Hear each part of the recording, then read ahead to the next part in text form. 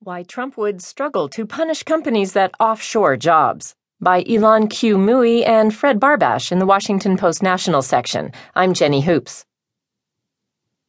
President-elect Donald Trump faces significant political and legal obstacles to carrying out his threat of punishing companies that offshore jobs with a border tax, with experts calling the move a likely violation of international trade rules.